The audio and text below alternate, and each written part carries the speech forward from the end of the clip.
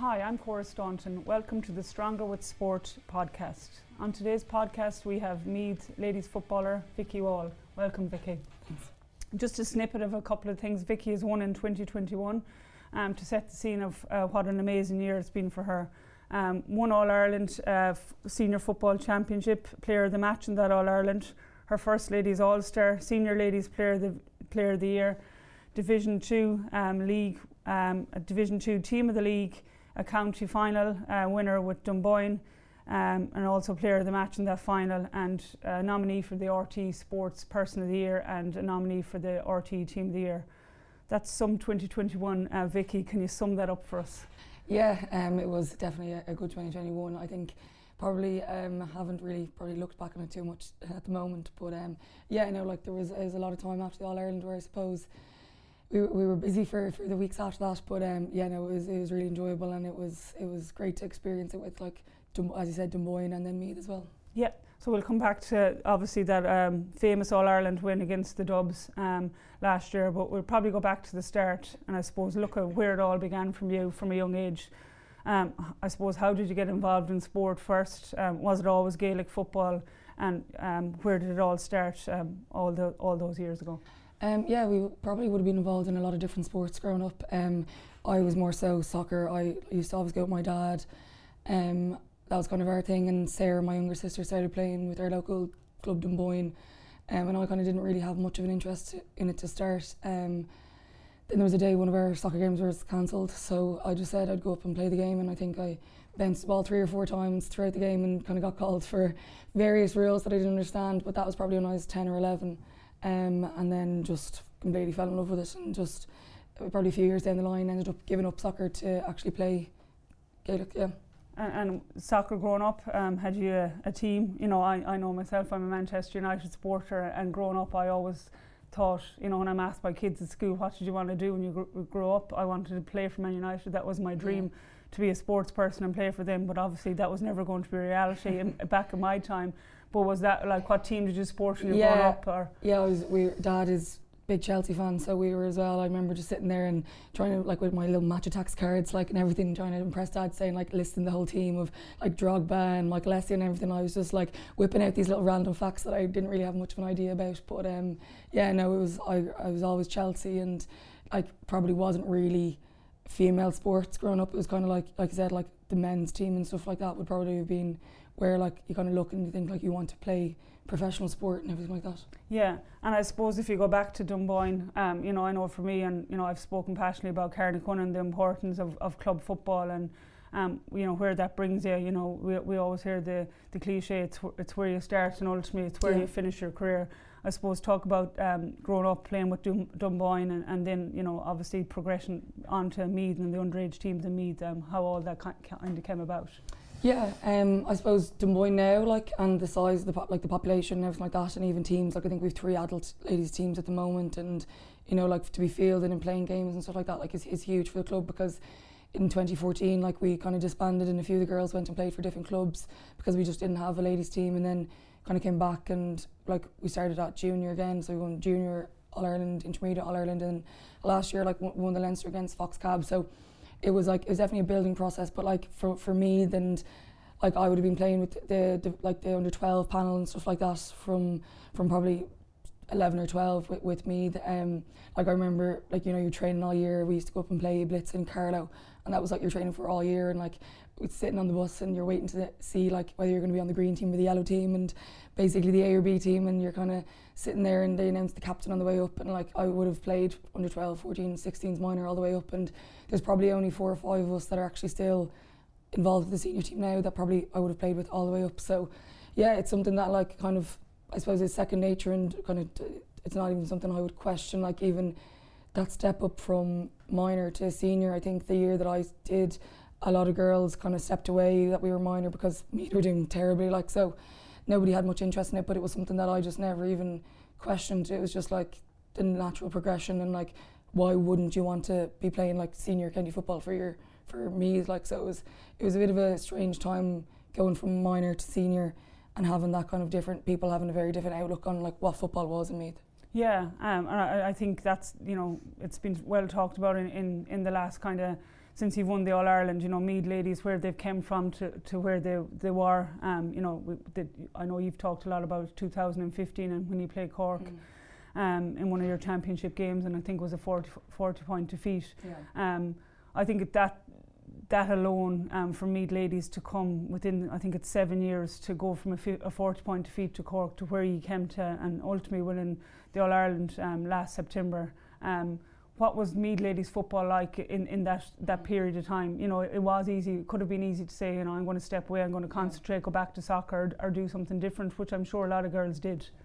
Yeah, and I think it's something we're conscious of. I know we've probably, a lot of us have spoken about that Cork game, and like, obviously it's there as motivation and kind of something you do look back on as like a stepping stone of like how far we have come. But like, there was defeats that stand out probably even more for me than that Cork game, of like a relegation game against Sligo for Division 2, and like games that I suppose like actually like haunt me. I think like of just kind of not even the losses, just the fact of like how we were like representing Meath and how we were kind of going out, like as in like there was girls coming to training and coming to matches that like getting started that hadn't been training because we were actually so desperate just to have players. And like for me personally, like as in that's just like it's something like I'm so against, like as in just like I can't not do something 100%. So like it was kind of a moral dilemma of like obviously wanting to play for Meath and wanting to be achieving things, but like it was going so badly that like it almost hurt to kind of admit to yourself, like you said, that like there is a prospect of like, do I actually want to be here? Like, do I actually want to be playing that? Which like for me was a very strange thought process, because like I said, it was just something that I never would have second guessed playing for Meath. And like I was 16 when I first went into the team, and Dad would have been driving me to all the games, but like it was literally like driving home from every single game and just like crying about how bad everything was going, and you know you're losing, and it's just like it was just terrible times. So to then flip to like, I think there is a core group of us that went through those times and those terrible days of like just really not representing ourselves well or Meath well, so that I think we have a balance now of people that have been through that and can acknowledge it, but also like there's younger girls that have come up that are just winning is just ingrained in them. So it's kind of like that nice balance of like they're not used to losing, we weren't used to winning, so then when they kind of came up, like it just kind of mixed well. And I think management like played such a pivotal part in it, obviously, but you kind of have that balance of being able to reflect on it but also not dwell on it too much.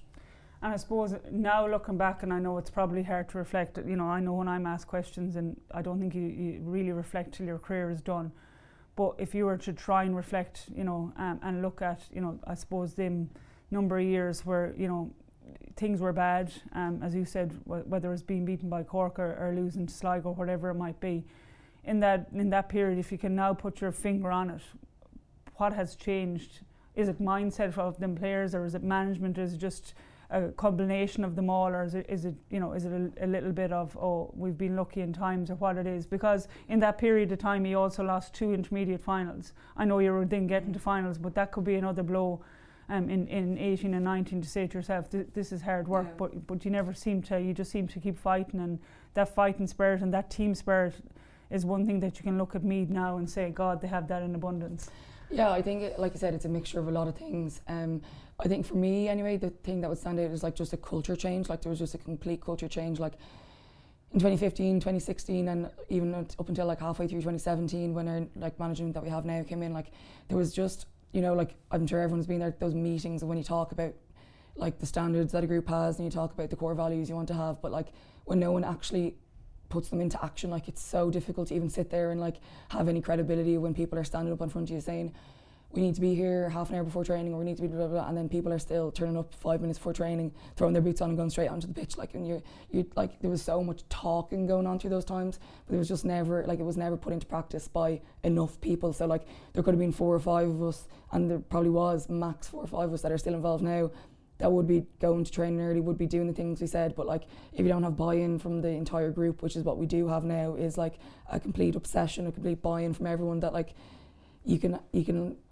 call people out, you can have I think, yeah, like a core standards within a group, whereas like if there's 4 or 5, it's very hard to drive those standards home because you're outweighed. There's 25 people not doing what you're talking about and there's 5 people doing it, so it just doesn't, I don't think it clicks into action. And like when Paul and Eamon and all the lads came in halfway through 2017, like they had no affiliation. Well, Eamon obviously did have us minor, but Paul had no kind of previous experience with even underage football. So in Meath, so when he came in, it just kind of it was just a new experience for everyone. And I remember so vividly we had a meeting in Dunganny where we trained the lads' centre of excellence, and he put like the list up of like the 32 counties in Meath and told us where we were ranked, and it was very, very near the bottom, like, and it was a fact, like, and he had kind of like proof behind our ranking and everything. And I think for someone to come in like an outsider essentially and kind of just put it to us and like actually say some hard truths like that, I think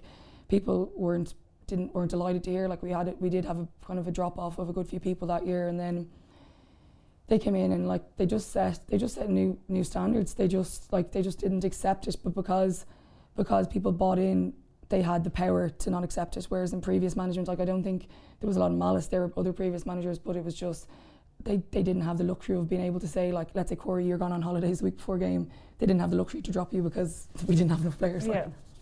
Yeah, and I think that's really important. And I suppose I can talk about my time to Mayo. We had management that had, you know, really high standards. I know when we had success with Mayo back in the early 2000s, and that was all down to our manager and the standards he drove, because we weren't allowed mistraining. We trained so hard. And I think then, you know, he left when I was probably 22, 23, and then we had a period of maybe 5 or 6 years where we managers to just let everyone do what they want. And that used to drive a lot of players mad, because we came from, you know, nearly being a military type system into now it's very much, you know, you do what you want. And I think people looking on, I think that's what has amazed, you know, the outsiders about me, that where they've come from to where they've got now. But I feel that you have had a huge part in that. You're still only 23, I think, and at that age, to be so young to drive a group along with other girls, where does that inner drive come from? Where does that motivation come from? Has to come from somewhere. Yeah, like I just as like a person, just even in like life as well, I'm just like so competitive, like just beyond competitive. Like even small things, I'm like, oh no, I don't care about it, whatever. And then like 5 minutes in, board game, whatever it is, like I can't contain myself. So I think it's that, and like like I said, like just kind of setting those personal standards but like standards for a team in general, and like just for myself, I just can't half do anything. Yeah. Yeah, I think I can tell. I can feel where you're coming from. I suppose bring us back to the times then it started to get better for me. I suppose you're talking about kind of your 2 losses, but you're now competing in finals, intermediate. Obviously your goal is to get back up senior. Speak from that intermediate final of the first 2 that you lost against Tipperary, and I think Tyrone was the first one you lost. Speak about them losses. Did they help eventually to get over the line? Obviously in 2020 in the intermediate final, and obviously ultimately in 2021 in the senior final. Did you learn something from them losses? I know people always say they did. Yeah, absolutely. I don't think Meath football would be where it is if we'd won against Tyrone or Tipperary. I don't think we had the calibre of players. We just didn't have we didn't know what senior football, like what was needed from senior football. But I think like 2020, like I think we just were so ready for that step up. Like was 2018 against Tyrone? Like I personally anyway, I can speak for myself. Like I was so naive going into that game. Like we didn't know how to win a final. We didn't know how to kind of get across the line. It's something we talked about as well. Like we weren't consistent enough that year. Like I don't think we had 3 wins on the trot that year, which like to win an All-Ireland final, then not having 3 wins on the trot, like I just don't think it's deserving of winning an All-Ireland final. Like it's kind of like we wanted to be consistent throughout the entire championship, not just when it came to the latter end of it. And Tyrone, like, were beyond the better team that day. Like, and it was a tough loss to take, but I think it was the first time any of us had ever played in Croke Park. In like even the older girls that were involved, I'd never got that chance. So that was kind of, let's call it the day out experience more so. Whereas then in 2019 in Tipperary, like I think we absolutely did have a good chance. They just were the better team on the day. Whereas then you're going into the third year, and like I think you said, like it would have been easy for a lot of girls to step away, but like it just wasn't. It was just straight into overdrive. It was straight into like, okay, like what's next? Like how do we actually get across the line? It was just like, I remember like the day after the Tipperary game, like myself and Moira were shocked and seeing a few of the girls, like we were in a pub, and it was just like it was just sitting there like over analysing everything, kind of saying like, well, you didn't do this, you didn't do that, I didn't do this, I didn't do that. And adaptability was something that we definitely talked about from 2019. Like we obviously, every team has a plan, every team has a structure, and like regardless of what ours was, we weren't adaptable enough. Like you have to follow your game plan, you have to stick to what you've talked about, but there has to be some room for variance, and like we couldn't adapt in 2019. Like we didn't, just even like you do your prep. Like we knew the style of play Tipperary played and everything like that, but then when they threw something marginally different at us, we couldn't quickly adapt. Like you're waiting for a call from management, which you just can't do. So then 2020, obviously, like again, if your work done for Westmeath and you know the type of team you're playing against, but like there was changes throughout that like we were just able to make ourselves on the pitch and just kind of make those big calls ourselves, where we just didn't think we had the confidence to do that in previous years. So then you're going up to senior and we were Division 2 in 2021, but like we just had that experience behind us of knowing, like in 2018, 2019 there was pivotal moments in the games where we didn't react, we didn't adapt, whereas in 2020 we were able to kind of apply those changes and then carry that on through 2021. And do you think throughout, obviously, 18, 19 and 20, probably in particularly 20, but I think 18 and 19, did them learnings build belief within the group, even though there was failings within it and losing two All-Irelands, but did you learn a lot, but also did you get a lot of belief from the process? Because it seems from 2015, where things are probably at the lowest ebb they can be, you start to try and build standards and drive standards within the group. Eamon comes in 17 and changes things, and now he can be more, players have to be more accountable, and then it just seems like, you know, you're having little wins along the way, you get to 2 intermediate finals, but it seems like belief just has grown and grown. You win it in 20, and then it's, you know, people I think forget we were in a COVID year in 20, so you have a turnaround of 9 months, and you've won 2 All-Irelands, senior and intermediate in 9 months. I think when you look at that, you have to have such belief within the group, and the team has to be so united. Yeah, like I think like it was impossible not to learn a lot from 2018 to 2019, like individually and then like as a team as well. But I think it was because we were like there was, I think, underlying belief there, like as in like we knew what we had within the team. It was just a case of on those big days and on those kind of occasions actually being able to get across, because like we've been training together, like let's say for those 3 years to win before we won the All-Ireland final, and it was just like we knew like that there was kind of like there was underlying things that we just couldn't express on big days and stuff like that. So then when you actually kind of, when you do it once, I think you kind of realise like that's what it feels like, that's how you do it. And I think even after last year, a lot of people asked us like, you know, what was that changing moment or the pivotal moment, and people highlight the Armagh game or the Cork game, whereas like I think it was our league semi-final against Cavan. It was a very tight game. I think we only won it by one or 2 points. And in previous years, and even in 2020, like just little times when games got really close like that, we gave away silly kickouts, we gave away silly possessions, and we'd almost always let a goal in, like a stupid goal, and kind of get it back to a 1 or 2 point game, and then again concede more kickouts. So again, that game against Cavan was the first time, I think, at a higher standard, a higher level, let's say Division 2, that we were able to actually keep our cool and close out a game. And the first thing that we kind of said to each other after that game was like, 2 years ago we would have lost that game, we would have just bottled it, we would have just done silly things and like let those mistakes, like one mistake lead to 4 or 5 mistakes, whereas we were able to, I think we did give away a goal in the last kind of 10-15 minutes, but straight after that we were able to react and like do something different, do something we didn't always do. So I think that was the kind of moment of realising like that we are capable of like getting across the line, like even in those tight scenarios. Yeah, I suppose I looked back on your career, obviously, and 2020, I remember I was in Croke Park watching the game. I think I was working at it, and the game was tight enough in that intermediate final. And I remember your sister going off injured. Yeah. I think she tore her ACL that day, and it was a knee injury anyways. And I know you're very close to your sister, and I'm going to come back and ask you a couple of questions on her. Emotionally, how did you find that, or that moment that your sister now, who's, you know, a key person in your life, you're in the heat of the battle in Croke Park, and you know her day is done, and probably a serious injury on top of it. Speak to me through that moment, how you kind of dealt with your emotions and used them to motivate yourself going forward in that game. Yeah, so Sarah's playing full back, and I was up the opposite end of the pitch, and I saw her go down, but initially I thought it was just kind of an ankle roll or something like that. But then when I saw she wasn't getting back up, I ran up the pitch, and as I got close to her, I knew she was she was gone. Like, but Sarah, being as stubborn as she is, like, she kept saying to our physio Hayley, she was like, I'm grand, like I'll be fine, like whatever. So Hayley was like, right, try stand up or whatever. So she stands up and her crew sheet's like gone. And Hayley was like, do a hop there. And she tried to she was like, I'm fine. So she like tried to walk away on one foot, like thinking she was going to play on in the game. I was like, Sarah, like you're gone, whatever. But like I said, like we're very close. So I actually couldn't stand beside her for too long because I could see tears streaming down her face. And I was like, if I kind of stay here, like I'm just going to get a bit too emotional. So I just kind of pat her on the back and I went up to the other side of the pitch because I was like, I just can't, like.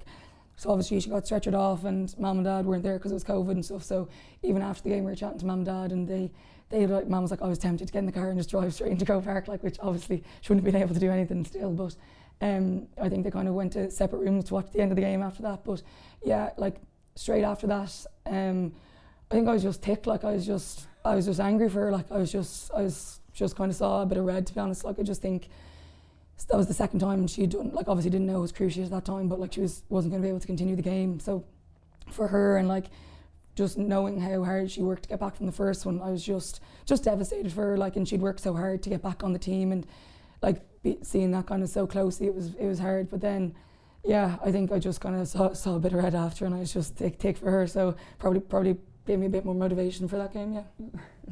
So if I was asked the question, are you the type of person, like, are you motivated? I know I am. People often ask me, and I suppose I go back to one instance when I broke my leg a couple of years ago in Australia, and people are saying, like, what motivates you? You know, you can retire now. I was 37 at the time, and I've learned that I'm motivated by things people say and people think of me, and I don't know if that always the best way of being motivated. But I remember a couple of days after that operation, I had to go in and see our club doctor over in Australia, and you know, I met one of the guys from the club there. He was head of football for the men's team, you know, a pretty big name over there. And I remember being there 4 days after I had my operation, in a lot of pain, waiting to see the doctor. And I always remember him telling me, "Oh, there's no chance you're going to come back. I think, you know, you should retire, hang up your boots, that type of thing." And I always remember going home in the car, driving back to my apartment, in a lot of pain. But I remember going home and writing a couple of little comments that he had said. And every day I went into the gym or into the club afterwards, he was always there. He now became my motivation to get back. Is that do you feel that that's the way that you're motivated by certain, not just things people have said, but you know, that you're very, you know, intrinsically motivated that this is the way you're going to go? That's the way I'm motivated. I get a feeling that you have that kind of stubbornness. Yeah, absolutely. Like I think stubbornness is definitely something that probably my strength and weakness, I suppose. Like I'm beyond stubborn, but yeah, like that. I think like, if someone, like you said, like it's not even a case of someone saying like you can't do it for me. It's a case of like someone kind of, like you said, like is in even if it's to someone else, like a throwaway comment, and like I think I just kind of take it personally. And I think like as a group in Meath, like 2021, like I think we took that personally of just like comments that were said and everything like that. But like that again, like I don't think people meant them with intent or malice and everything. But like it's so easy to just like fixate on a comment and just kind of be like that, like you're not going to do it. Like to be able to like you said, like every single day, be able to do it. And even in a game, like as in like the tighter I'm being marked, or like the better a player is that's marking me, like I just use it so better. Like just if there's a little moment and like, you know, those tiny battles, and like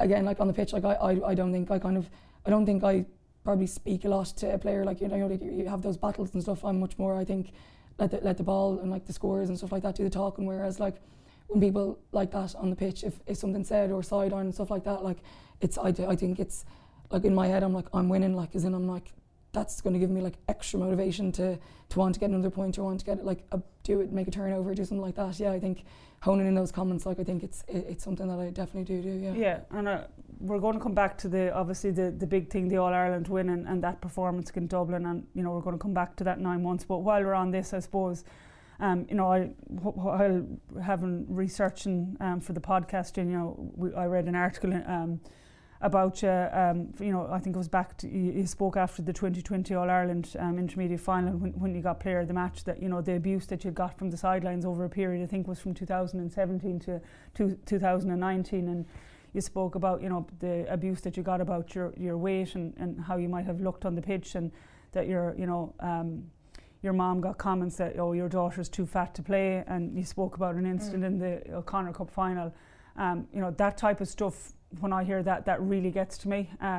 Now, I haven't had that, you know, stuff thrown at me. I have plenty of other abuse and other words that were thrown at me. And the thing that it never really upsets me, but it upsets me when my dad is in the crowd and hears that, and I'm at the stage where I have a lot of nieces and nephews, and they're hearing a lot of bad stuff, even now, even at a club football level, but certainly when I was playing with Mayo and playing with Carnacon in our height, the abuse that'd be shouted at you. But I know I have a nieces and nephew in the stand. At that time, they were ranging probably from, you know, 10 years of age down to 3 or 4. They're listening to that, and they're asking my sisters or my brothers, going, why are they talking about Auntie Cora like that? And my father is the most placid man that would never argue with anyone, and he'd just have to walk away from it. Like, tell us about that time, and does it affect you? Are you, does it obviously affects your parents, but like, how does it affect you personally when you hear that? And you probably don't hear a lot of it because you're on the pitch, but when you hear it from your parents, certainly afterwards. Yeah, I think, I don't know, like even in that interview, like I don't know if it was like a proper pre-planned thing that I was bringing this up to kind of like make a point of it. I think I just kind of, it came into conversation, and obviously those things, like, you know, like even that interview like was obviously longer than the snippet you see, so I kind of think it just kind of fell into conversation, everything like that. And even now it's kind of something that I'm like, I don't know whether I have like the right words to actually like fully explain it, but it's like, as a person, like I would say I am quite a confident person, like, and it's kind of like, even at that time, like it would have been more club football anyway, that like I would have, like I said, like you actually, not that it's not said in county football, but like I would have heard it more in club football. And then even still, like I said, like just being so competitive as a person, like as in, you kind of use it to drive you on, but like then it kind of boiled down, it got to the stage where, like, not that I didn't care about what other people were saying, because to an extent you obviously do, but it was more so that like I actually just got to the stage where like I wasn't happy with how I was performing, like, and like again coming back to like intrinsic motivation, all kind of stuff, like I just wasn't able to perform how I wanted to perform. So that's what got to me more, not like obviously you hear the comments and stuff, and even when I kind of look back at it in 2020 and stuff, like I actually think, like I don't think it was like, when I was playing, I actually don't think it kind of got to me that much. Like you said, it was more the times of like when my teammates and my family and stuff like that were kind of saying after like the scenarios and stuff like that it was like affecting them, that then I kind of like reflect on it more. Whereas like even there was one game, like, and I did mention that interview, like I got a phone call from one of the managers the day after, like ringing me to say like, oh look, I'm really sorry, like what I said and stuff like that. And I just kind of said, I was like, oh, like, but are you, like? And I was like, but why did you say it in the first place? And he was like, well, you were marking my niece. And I was like, I just said to him, like, at this stage I was just kind of so sick of it, like, and I was just like, would you be comfortable with someone saying that to her? And he's like, no, I'd be disgusted. I was like, well, like, what's the difference, like, whatever.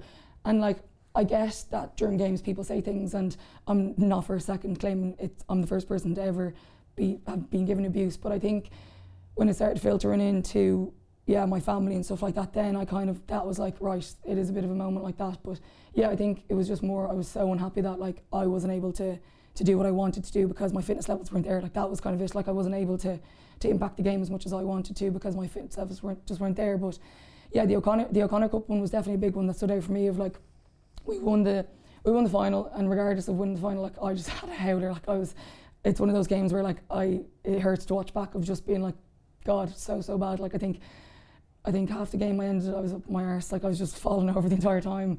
And then I got taken off. I remember the last 15 minutes, and I wasn't used to winning the final and looking on, should we say, like not being able and not contributing. And then after the final whistle went or whatever, I went to find Mum and Dad and they weren't there, and I was kind of like, geez, that's bizarre, like, because they would have been at all of our games. And then after, I rang Dad, and I don't know if he answered straight away or he just sent me a text, and he kind of was like, look, he was like, some words were said, and I kind of got in a bit of a heated argument, let's say, with someone in the crowd of, yeah, like that, saying like she's too fat to be playing football and all that kind of stuff. And like that was a moment when I kind of like was like reflecting. I was like, Jesus, that's like, I wasn't able to celebrate a win with my dad after because he'd gotten so like riled up by it. So like, yeah, those moments were a bit strange, but like I think 2020 I was kind of just like, I was able to say it because I was a bit happy with how I was performing. But do you think that was a turning point for you in your career, because Vicky Wall 2020-21, you know, in my opinion, is the best ladies footballer out there. So in some way, has that motivated you, even though it shouldn't, because no one should have to take abuse to be a better footballer and to get better? Yeah, no, it has.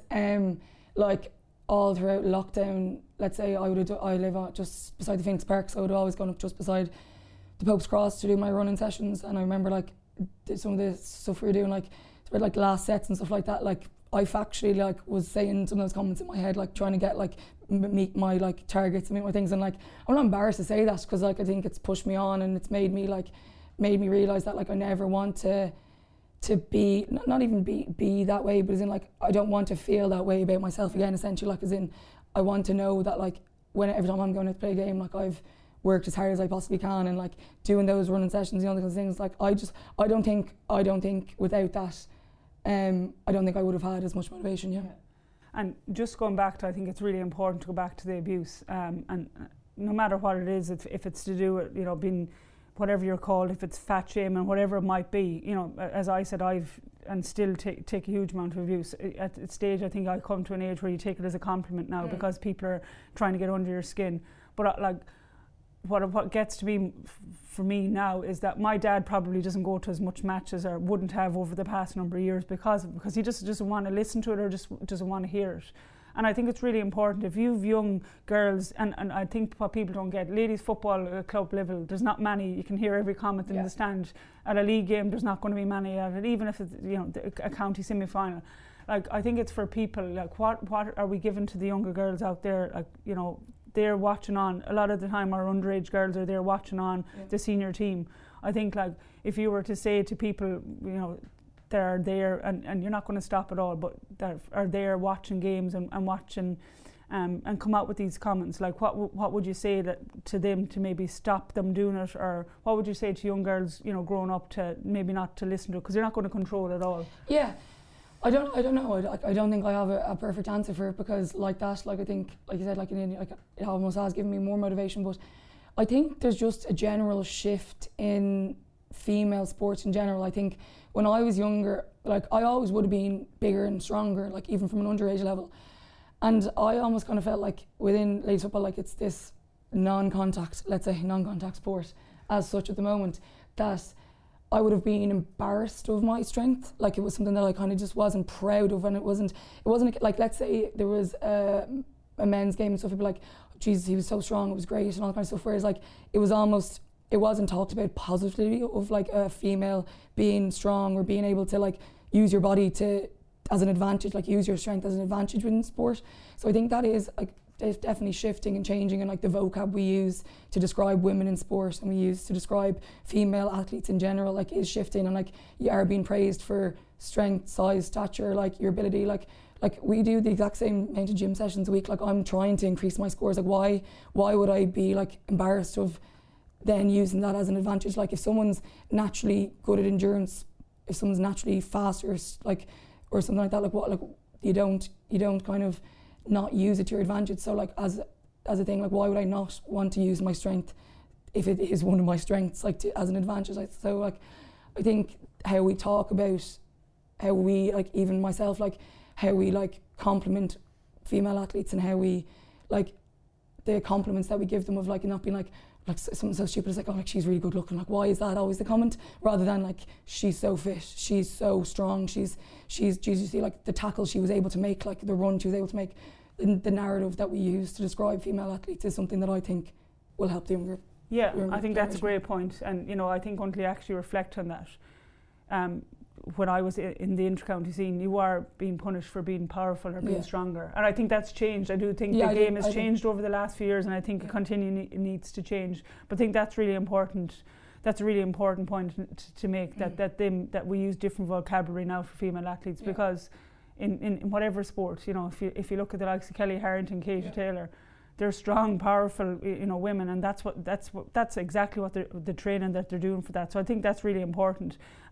Just a question, I suppose, in the ladies' game, and it's always going to be a question. This non-contact question, you know, ladies' football is non-contact. Yeah. When are we going to, or when is the association going to change it to being just like the men's game? Because since I've been playing the sport, it hasn't been non-contact, and I've been playing it for years.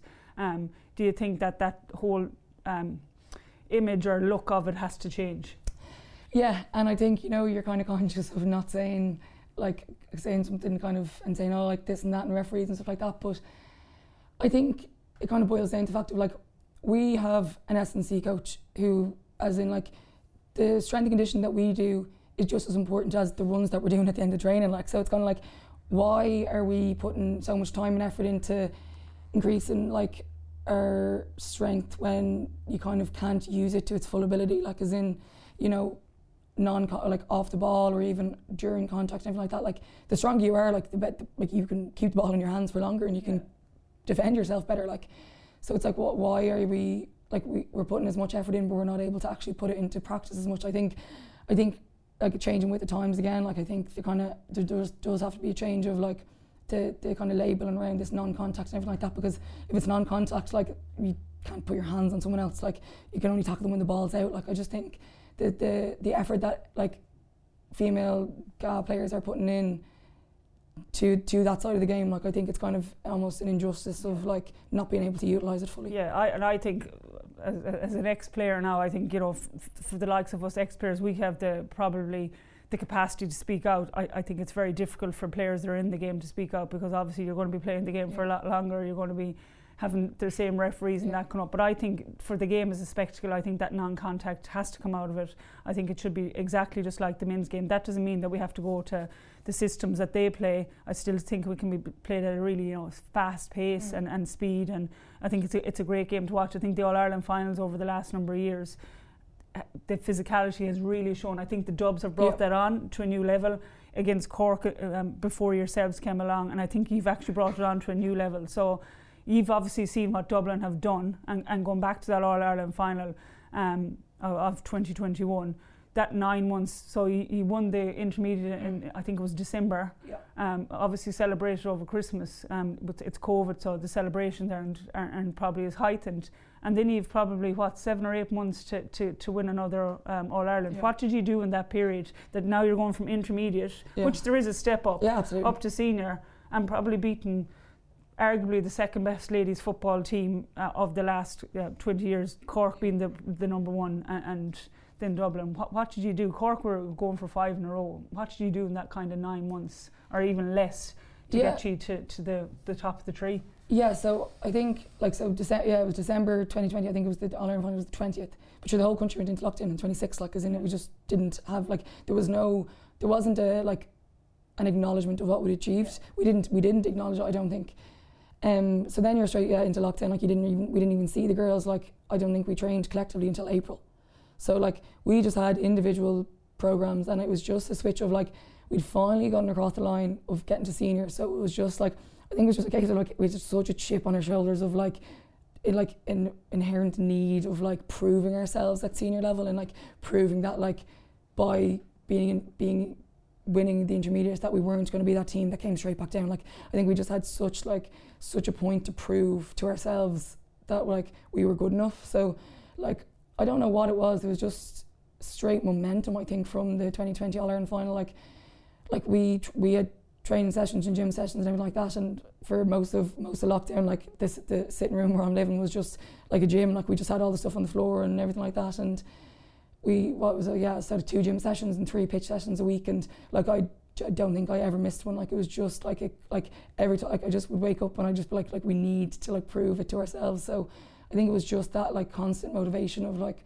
wanting to show people that like it wasn't just intermediate, but it was like, because we were trying to get across it for so long that like it was like we got across that line and it was like in the past straight away. Like, we were able to just park it and want to achieve more for the group, wanting to just show everyone what like Me Ladies was about, and that like I said, I mentioned earlier, like knowing what was within the group, but actually like getting to show it. So yeah, I think it was just like the first thing was Division 2 and wanting, like, we were playing against senior teams, so it was like the first game we played was Kerry in Park Dalton, and we lost them by 2 or 3 points. And I think after that game we kind of like looked around and we were like, they're senior the last however many years. Like, I don't think Kerry have ever not been senior, like, you know, that kind of way. So it was that like just kind of standing around and looking at each other being like, they're senior, 2 points off them, like, let's just go for it. Like, and then from there it was just a case of every single game we played like had something to prove. Like, I think in sport you don't often get second chances, but I think last year we actually did get a lot of second chances. Like, we played Cork in our round game, lost them by 2 points, but we got a crack at them again in the semi-final. And even the Tipperary game for us was huge. Like, we competitively, we had never beaten Tipperary. Like, they beat us in All-Ireland semi-final, they beat us in a final. Like, we just had so much to prove. Like, there was just no lack of motivation. Like. Yeah, so you a lot of firsts. Yeah. Whether obviously it was beating Cork in the semi-final, beating Dublin in the final, as you said, beating the likes of Tipperary first time competitively. So you a lot of firsts. Speak to me. I was at that All-Ireland semi-final as well, and went to extra time. You bet Cork. That had to be a big monkey off your back. Yeah. Speak to me about that performance and that win, and that crazy last 2 or 3 minutes, and also then the week or so, or the few weeks leading into the All-Ireland. And as I said, was it then? I know there's probably periods through the year that you believe, but was it then that you really believed? Okay, this could be our year. We could win a senior All-Ireland. Yeah, I think the Cork game as a whole, like everyone obviously remembers that last 7 minutes, but I just don't think, like, Cork are an unbelievable team, and like you said, like, they've been the kingpins of ladies football for the last 15 years, like, and for us, like, we have a huge amount of respect for them, and I just don't think we could express ourselves as we wanted to in that like normal time of that. Like, we were doing things we weren't normally doing. We were playing reserve football. Like, that's just not the brand of football we want to play. Like, we would do a huge amount of work with our psychologist Kelly Fay of playing with no fear, and like, I think we played with fear that day. Like, and I don't think we liked that. I don't think we liked showing people that we played with fear. Like, as in just doing things that were out of character for our team. So then, come like the last 5 or 10 minutes, it was just like, you talk about throwing caution to the wind, but like, and people kind of say, like, what were you thinking? Like, we weren't thinking. It was just auto drive of like, you practice those moments in training of, right, you're 2 points down, 5 minutes to go. Like, what do you do? Like, you just has to be a high press. Like, and it worked out for us on the day. Like, I don't think that's going to happen all the time, but I think you just like, it was just like, yeah, like just auto drive of like doing what we'd practiced 100 times in training. Like, we'd been in those scenarios in training. Like, we were actually able to put it into practice on the pitch. Like, but I think that comes down to management as well, of like just crossing just covering everything. Like, we just had put so much focus on, like, we knew it was going to be a tight game regardless of the score. Like, it wasn't going to be a case of them winning by 20 points or us winning by 20 points. We knew that was never going to be the scenario. But like, to be 7 points down with like probably the guts of 5 minutes left, like, I don't think that was a place we thought we'd be. So at that stage, it was just like, just go for it. Like, and in previous years, we didn't have, I don't think, the depth of a panel.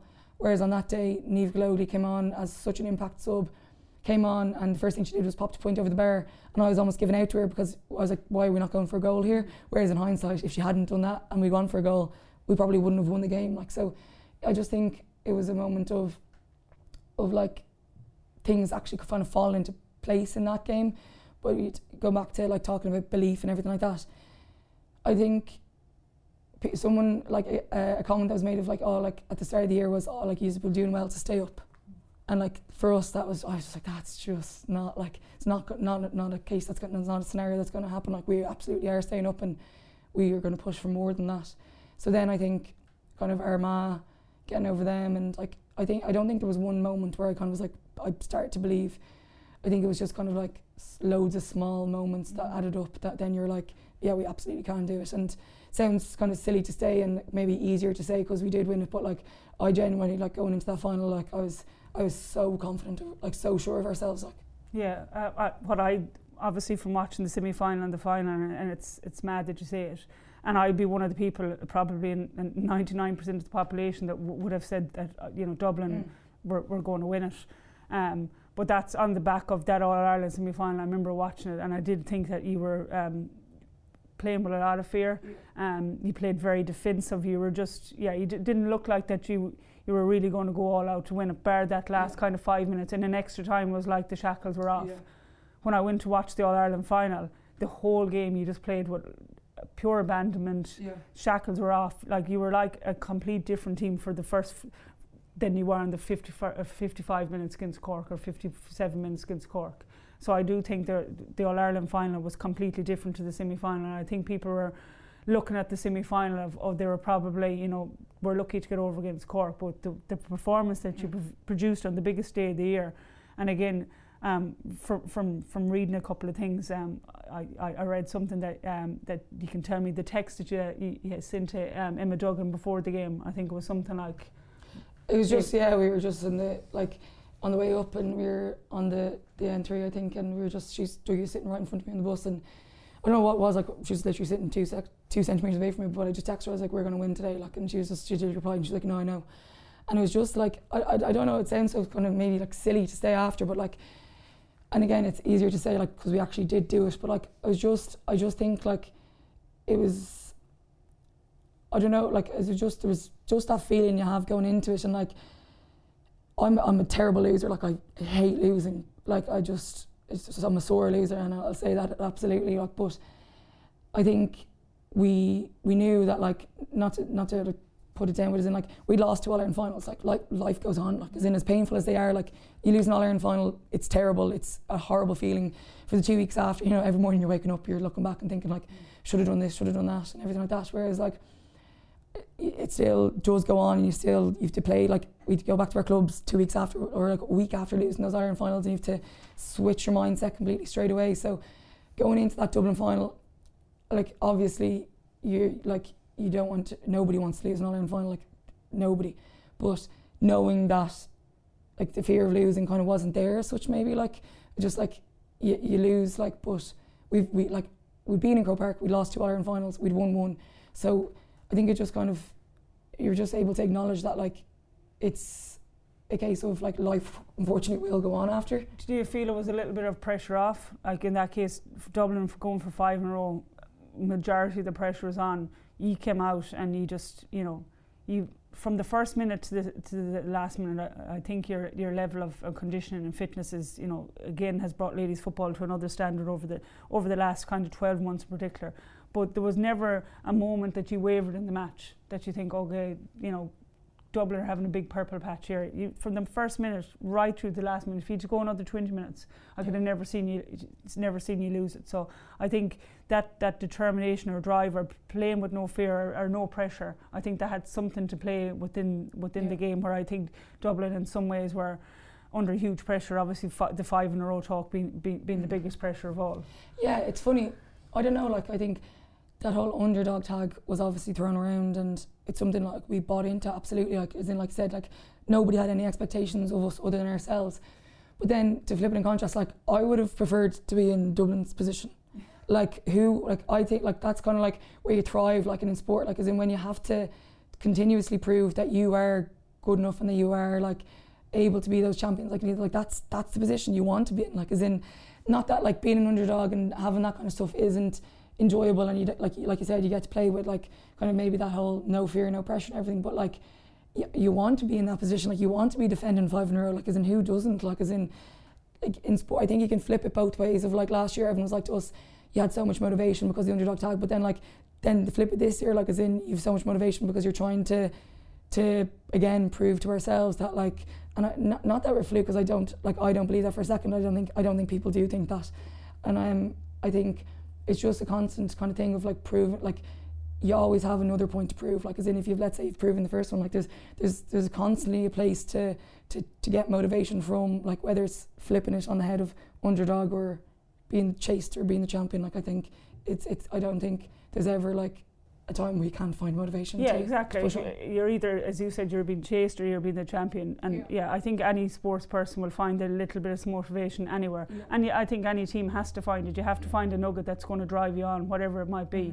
Whether you're the Cork ladies that were winning 11 out of 12 All-Irelands, they found the motivation. Yeah. Winning becomes a habit, and winning, I think, becomes an addiction. Yeah. You know, I can talk from my time, and I suppose the best thing for me was in club football. We had won 21 county titles up to last year, and we lost for the first time.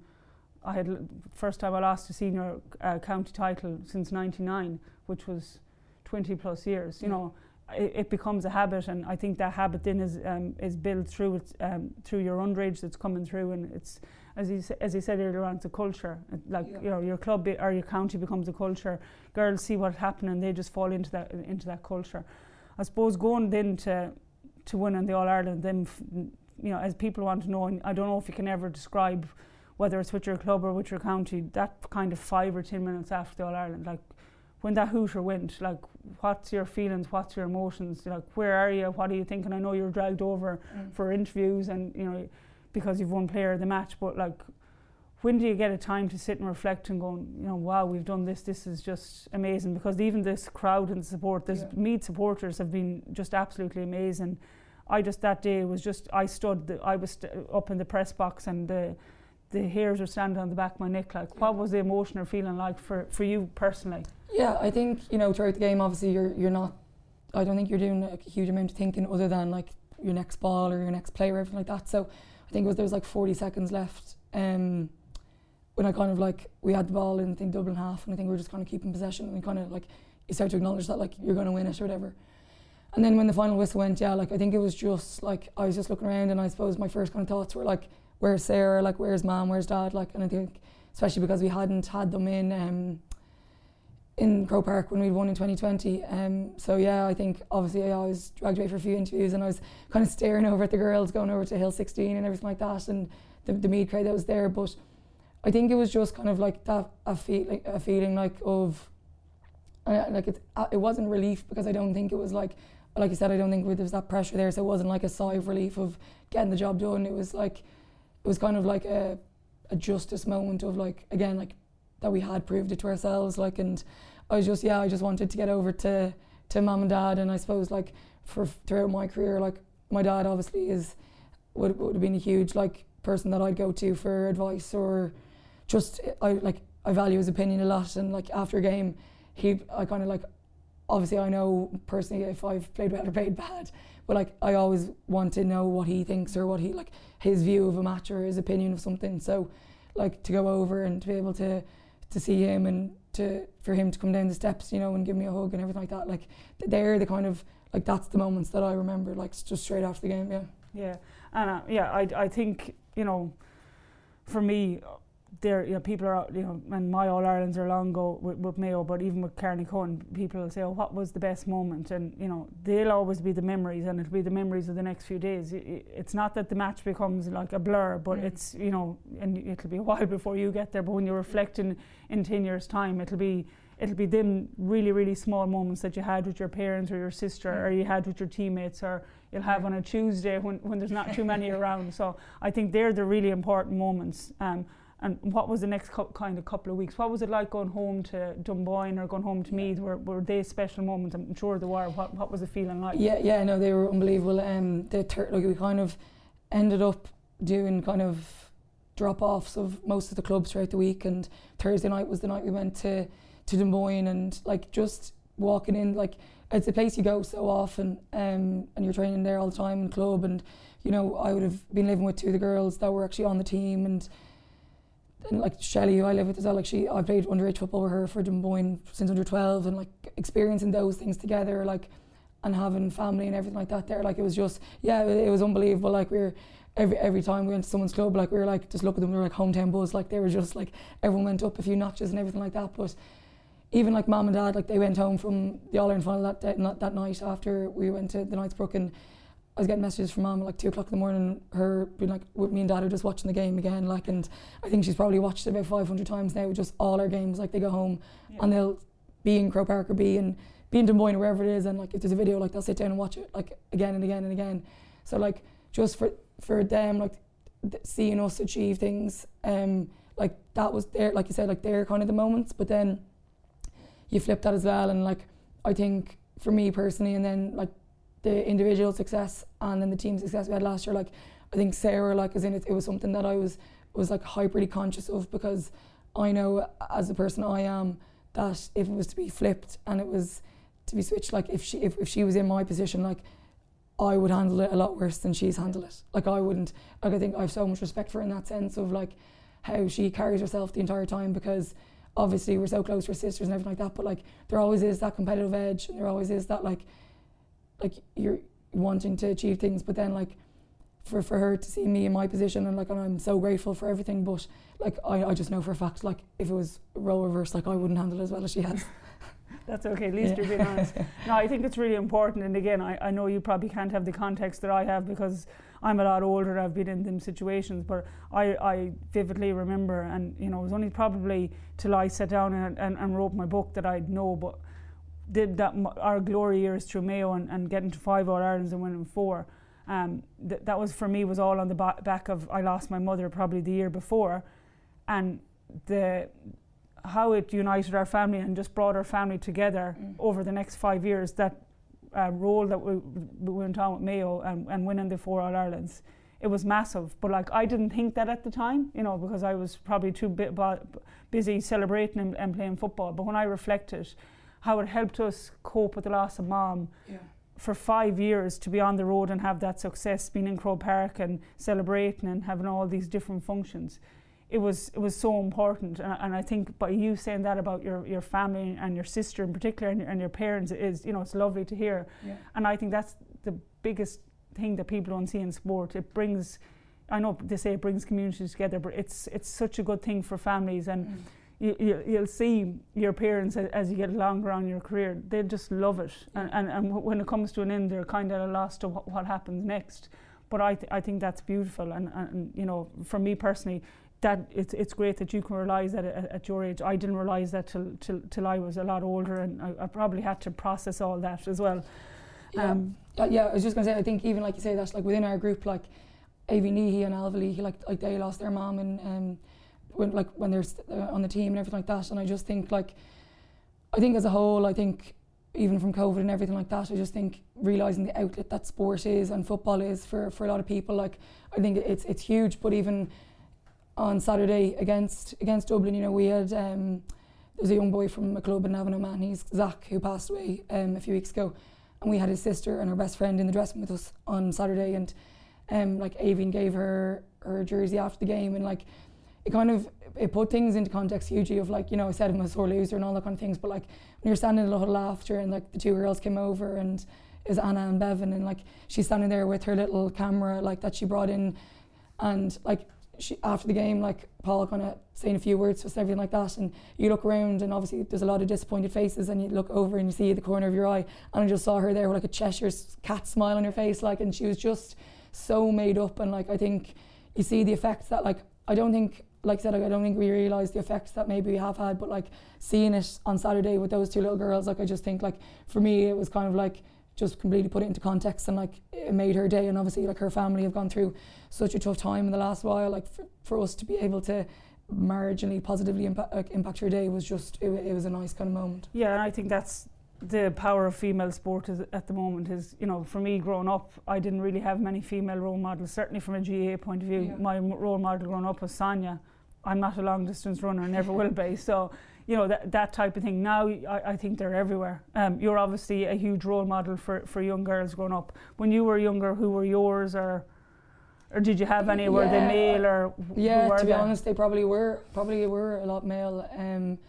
A lot of them were male, so it's kind of, it is strange now. Like, I think it's unbelievable. Like, as in, you look around and like Irish like female sports stars, like there's an abundance of them, like, and like you mentioned, like Kelly Harrington, and like we draw a lot, and Rachel Blackmore and within me and everything, like, just like she's phenomenal. Like, there's just so many people out there now that, but then it's because you can see them, like, kind of like I follow the USA like women's soccer team, like I just think they're like their story and like their kind of like their abilities and stuff like that as well, and like the standards they've set have been huge as well, and like that's on a playing field and then outside of it as well. But yeah, probably like you mentioned Sonia O'Sullivan, like she was just a name that I would have heard on the radio, and you hear a female being successful, so that's a name that would have stood out to me growing up as well. But yeah, a lot of them probably were males. Yeah, that's, I suppose, to kind of finish, what's next for Vicky Wall? I know there's talk of heading across to Australia, and AFLW is a possible next step. You know, what's next? I know you're concentrating. Obviously, Leinster final defeat a couple of days ago, but yeah, you have to finish out the Leinster Championship and or the qualifiers and All Ireland series. But what's next?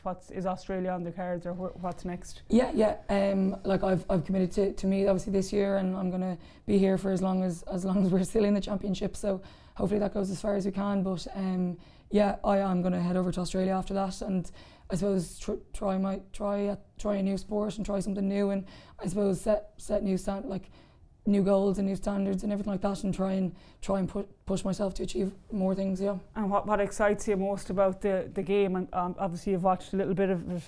You know, obviously TG Carr is covering it, and it's, you know, on loads of social media platforms. What excites you about the game? Personally, I think you're going to be a huge success over there. You're ready made for it. But like, what are you most looking forward to when you go out there?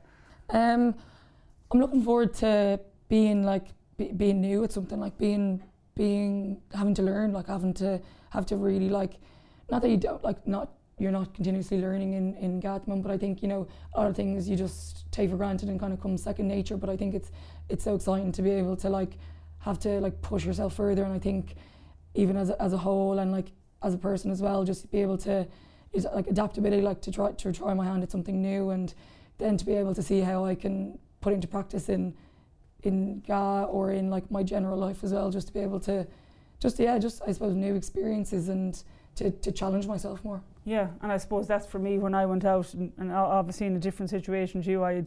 You know, my inter-county career was coming to an end, but that for me was the biggest challenge, to go out and challenge yourself, to go from, you know, being at the top of your game now to right down to the bottom of the ladder, and try to get your hand at a new sport. You know, I've tried rugby, I've obviously played a bit of soccer, but this to me was a whole new challenge. Yeah. But it also was a whole new challenge from a point of view is that you're going into a team that you know nobody. You know, like, you've been comfortable in Meath Ladies for a number of years. You're exactly, comfortable in your club. So I think it's that challenge, you know, from when you go out there. I suppose, are you very much take it for the short term, see how season 1 will go out in Australia? You know, how do you see your Meath future? Is it just kind of just wait and see? Yeah, I don't think I have kind of anything set in stone, and, like, I obviously don't know how things are going to go. Like, but yeah, like, I'm excited to try something new, and I absolutely, like, it's not going to be the last Euro I'm playing for Meath either. That's for sure. So yeah, I don't know. I suppose there's probably a good few uncertainties, but that's kind of the exciting part of it as well. Yeah. So I think we'll just finish on that. I'm sure if I head back to Australia, I don't know if I'm looking forward to meeting you on the field. Hopefully we'll be at opposite ends and you won't be anywhere near me. But yeah, I just want to wish you the best of luck for the rest of the championship with Meath, and certainly the best of luck in your new career in Australia. Thanks, Vicky.